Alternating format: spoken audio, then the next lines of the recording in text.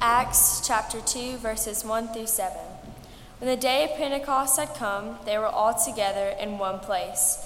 And suddenly from heaven there came a sound like the rush of a violent wind, and it filled the entire house where they were sitting. Divided tongues as of fire appeared among them, and a tongue rested on each of them.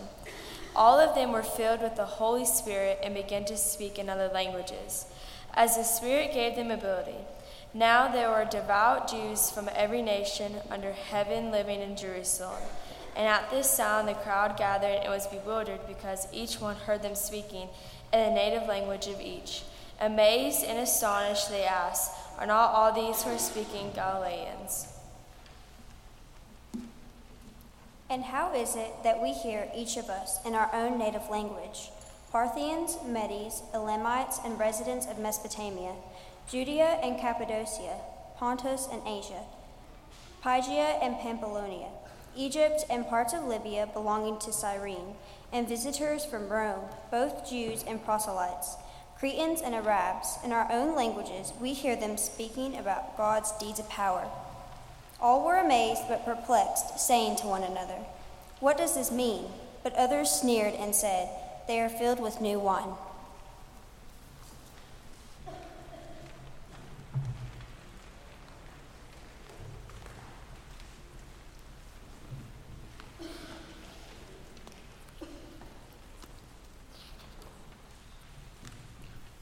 When I was in Costa Rica, I took a surfing lesson because it's on my bucket list to become a surfer dude. And I thought that once I learned to surf, then I'm going to grow some dreadlocks. I'm really excited about that. So you could try to imagine a 50-year-old guy with one of those giant surfboards that they say are best for learning on, trying to get out through the crashing waves. If you can imagine that, you can imagine my wife standing on the beach laughing hysterically at her old husband trying to act young. But when I finally got out there and the cool surfer dude who was giving me the surfing lesson was holding on to my board, he said, "Now we'll wait for a perfect wave." And so while we were waiting, and you know what, it hurts to wait. It already hurt my body to just get out there, but the way that you have to hold your head up to look for the waves that are coming, it just starts hurting your neck. And I would see one coming and I would say, this wave looks great. I was like, this one? And he would say, no, not this one, we're going to wait. That happened a lot, and he just got to where he would roll his eyes and shake his head. But I spent a lot of time waiting for the waves. And I realized that surfers don't create the wave. They wait for it. And when it comes, they ride it. Today is the day of Pentecost, and I think maybe the disciples' experience was similar. Jesus had promised the disciples that if they would just wait, that in just a few days, power would come. And so they did. They waited. And the day of Pentecost comes, and it was really crazy. They were all together in one place. And suddenly all heaven breaks loose. And so there was this sound like the rush of a violent wind. And when you ponder that for a minute, I wonder, have you ever heard violent wind? A lot of us have. We don't know exactly what that sounded like, but I've been laying in my bed at night when a storm hits and the wind sounds really violent, and it's frightening, especially when your house is surrounded by wimpy pine trees, gigantic ones. Then it begins to feel quite dangerous, and I'm sure it felt something like that to them. Divided tongues as of fire. You know, our United Methodist symbol has on it these divided tongues. Maybe commemorating the day of Pentecost, certainly the movement of the Holy Spirit, this day when we say that the church began. I think it's an extremely appropriate day for Confirmation Sunday, when you all begin your journey in this way. There was a miracle in that the disciples, being filled with the Holy Spirit, had the ability to speak in languages that they didn't understand. I'm trying to learn a different language, and it's not an easy thing. But they were able to speak in other languages. And you know, from the story that we just read, The world was gathered in Jerusalem. So there were people from every nation. And this global crowd came running. They were drawn to this sound, to this movement of the Spirit, to this place where the church was gathered. And this global crowd said, how is it that we hear, each of us in our own native language, we hear in our own language, the language that we understand, about God's deeds of power? As I reflect on this story and live with this story, it just occurs to me that it's easy for one of the most powerful things about this story to get completely overlooked. It's right there in the first sentence. Grace read it for us just now. When the day of Pentecost had come, they were all together. They were all together. There's an African proverb written in large letters on a wall in the airport in Johannesburg in South Africa. If you want to go fast, go alone. If you want to go far, go together. You may be familiar with Patch Adams. He is a clown activist. He's written books. There's been a movie about him where Robin Williams depicted Patch Adams, but in his book House Calls, he said, throughout most of human history, a community was a tribe, and later a village. Initially, community offered protection, safety, and insurance against any threats that came along. Today, in the absence of tribal communities, many people must be responsible for their own security. I think that our society's high level of anxiety is mainly due to this loss of belonging.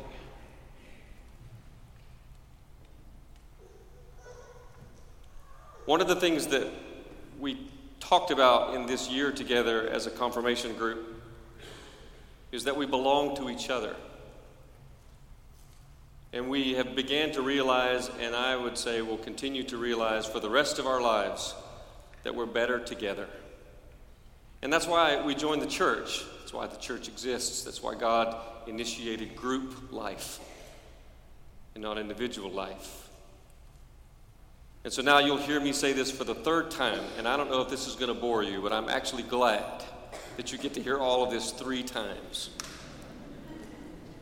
That God claims you. And that's in part what today is about. Your family claims you. And as you have already experienced twice, you'll experience it again in just a few moments. Your church claims you. And they're all going to know that in a few minutes when you stand in front of them and when you look them in the eyes, that you are claiming them. And you're saying to them, I'm in this thing with you. And we need you. Some of you might not be familiar with the confirmation process in the United Methodist Church. With other denominations, we baptize babies. It's our conviction that this is not about something that we do. It's not about something that we earn. This is a gift from God. It's about God's grace and about God claiming us. And so we bring our babies to the font. And my parents lifted me before the church and before God and made a promise to God on my behalf. It's a covenant that they made. And my church, whichever one that was, and the many that have followed, have made the same promise, the same covenant. And that's the way God established it with Abraham. It's like when we called them to be a people, it was the children, 8 days old, that were brought for the sign of the covenant, and it marked them. And so as we become young adults, we have an opportunity to talk about these things. And that's what we've done. We've spent a year together talking about our faith and trying to get at what it is that God wants from us, what it is that God expects from us. And we learn things like the Apostles' Creed, right, guys? So you can stop any of these confirmands at any point, and if you ask them, what are the 6 things that God wants from us? I think we would say at least 6 things. They'll be able to tell you. God wants this, God wants that. And as much as I bribed them, we didn't nail the Apostles' Creed, but I tell them that's okay because it's usually printed for us, and so we could just read it. And you've heard me say this already twice, but I want to say it again. As your pastor, I don't expect you to have all the answers. I don't expect you to have figured it out because we spent a year together talking about these things. If the rest of us were honest, we would say, we're still trying to figure it out too. And you already know that your pastor's still trying to figure it out. And I think I can speak for Becky too, that we're in that same boat. The disciples spent 3 years with Jesus. They walked with him, they heard him, they experienced these things firsthand, and they're still perplexed at the end of it and still trying to figure it out.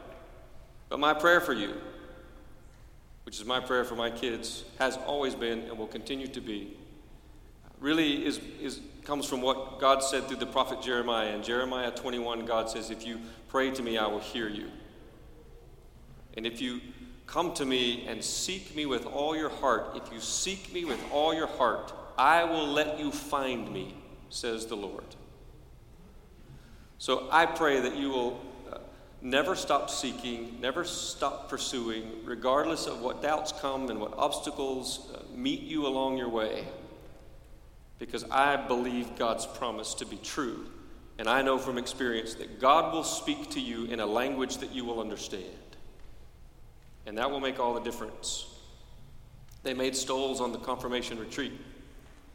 And they wrote their name on them. And things about themselves, about those who had poured their lives into their lives. We wrote things on these stoles about what God is calling us to be and to do.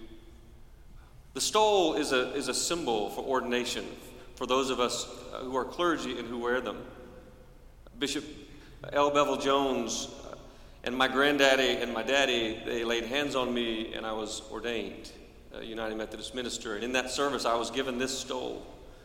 I don't know, that was lots of years ago. And I am a United Methodist pastor, and I am giving my life to serve God and to serve the church in this world. And your stole is that for you. Our baptism, our initiation into life together as the church. God has created us, and called us, and gifted us to serve. And you'll be receiving your stole in just a few moments, those of you who haven't received them yet. But to me, it's also a reminder that God wants us to show up. We don't just go through the motions. We don't just do church because we do church. We come to God and give back to God all that God has given us, our gifts, our talents, our abilities, all those things we've talked about, that you're going to come to God with your passion for life, your compassion for people. And one of the most important things that you need to remember, and the founder of the United Methodist Church, John Wesley, was all about this. We didn't never check our brains at the door. God gave us reason to think about stuff, especially our matters of faith, because all of these things will be challenged. The church needs you to show up. I need you to show up. The world needs all of us to show up as the body of Christ. You're going to receive a gift, and it's a necklace. And it's this stained glass cross. And on the back of this cross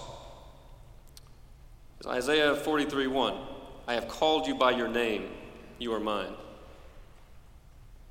And I want to share the first 4 verses of Isaiah 43, and I want you to hear this for the third time, and I want all of us to hear it. But now, thus says the Lord, He who created you, O Jacob, He who formed you, O Israel, do not fear, for I have redeemed you. I have called you by name, you are mine.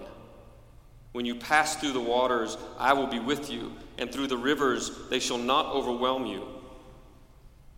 When you walk through fire, you shall not be burned, and the flames shall not consume you. For I am the Lord your God, the Holy One of Israel, your Savior, because you are precious in my sight and honored, and I love you. This is the word of God for the confirmation class and for the people of God. Thanks be to God. And now I would like to invite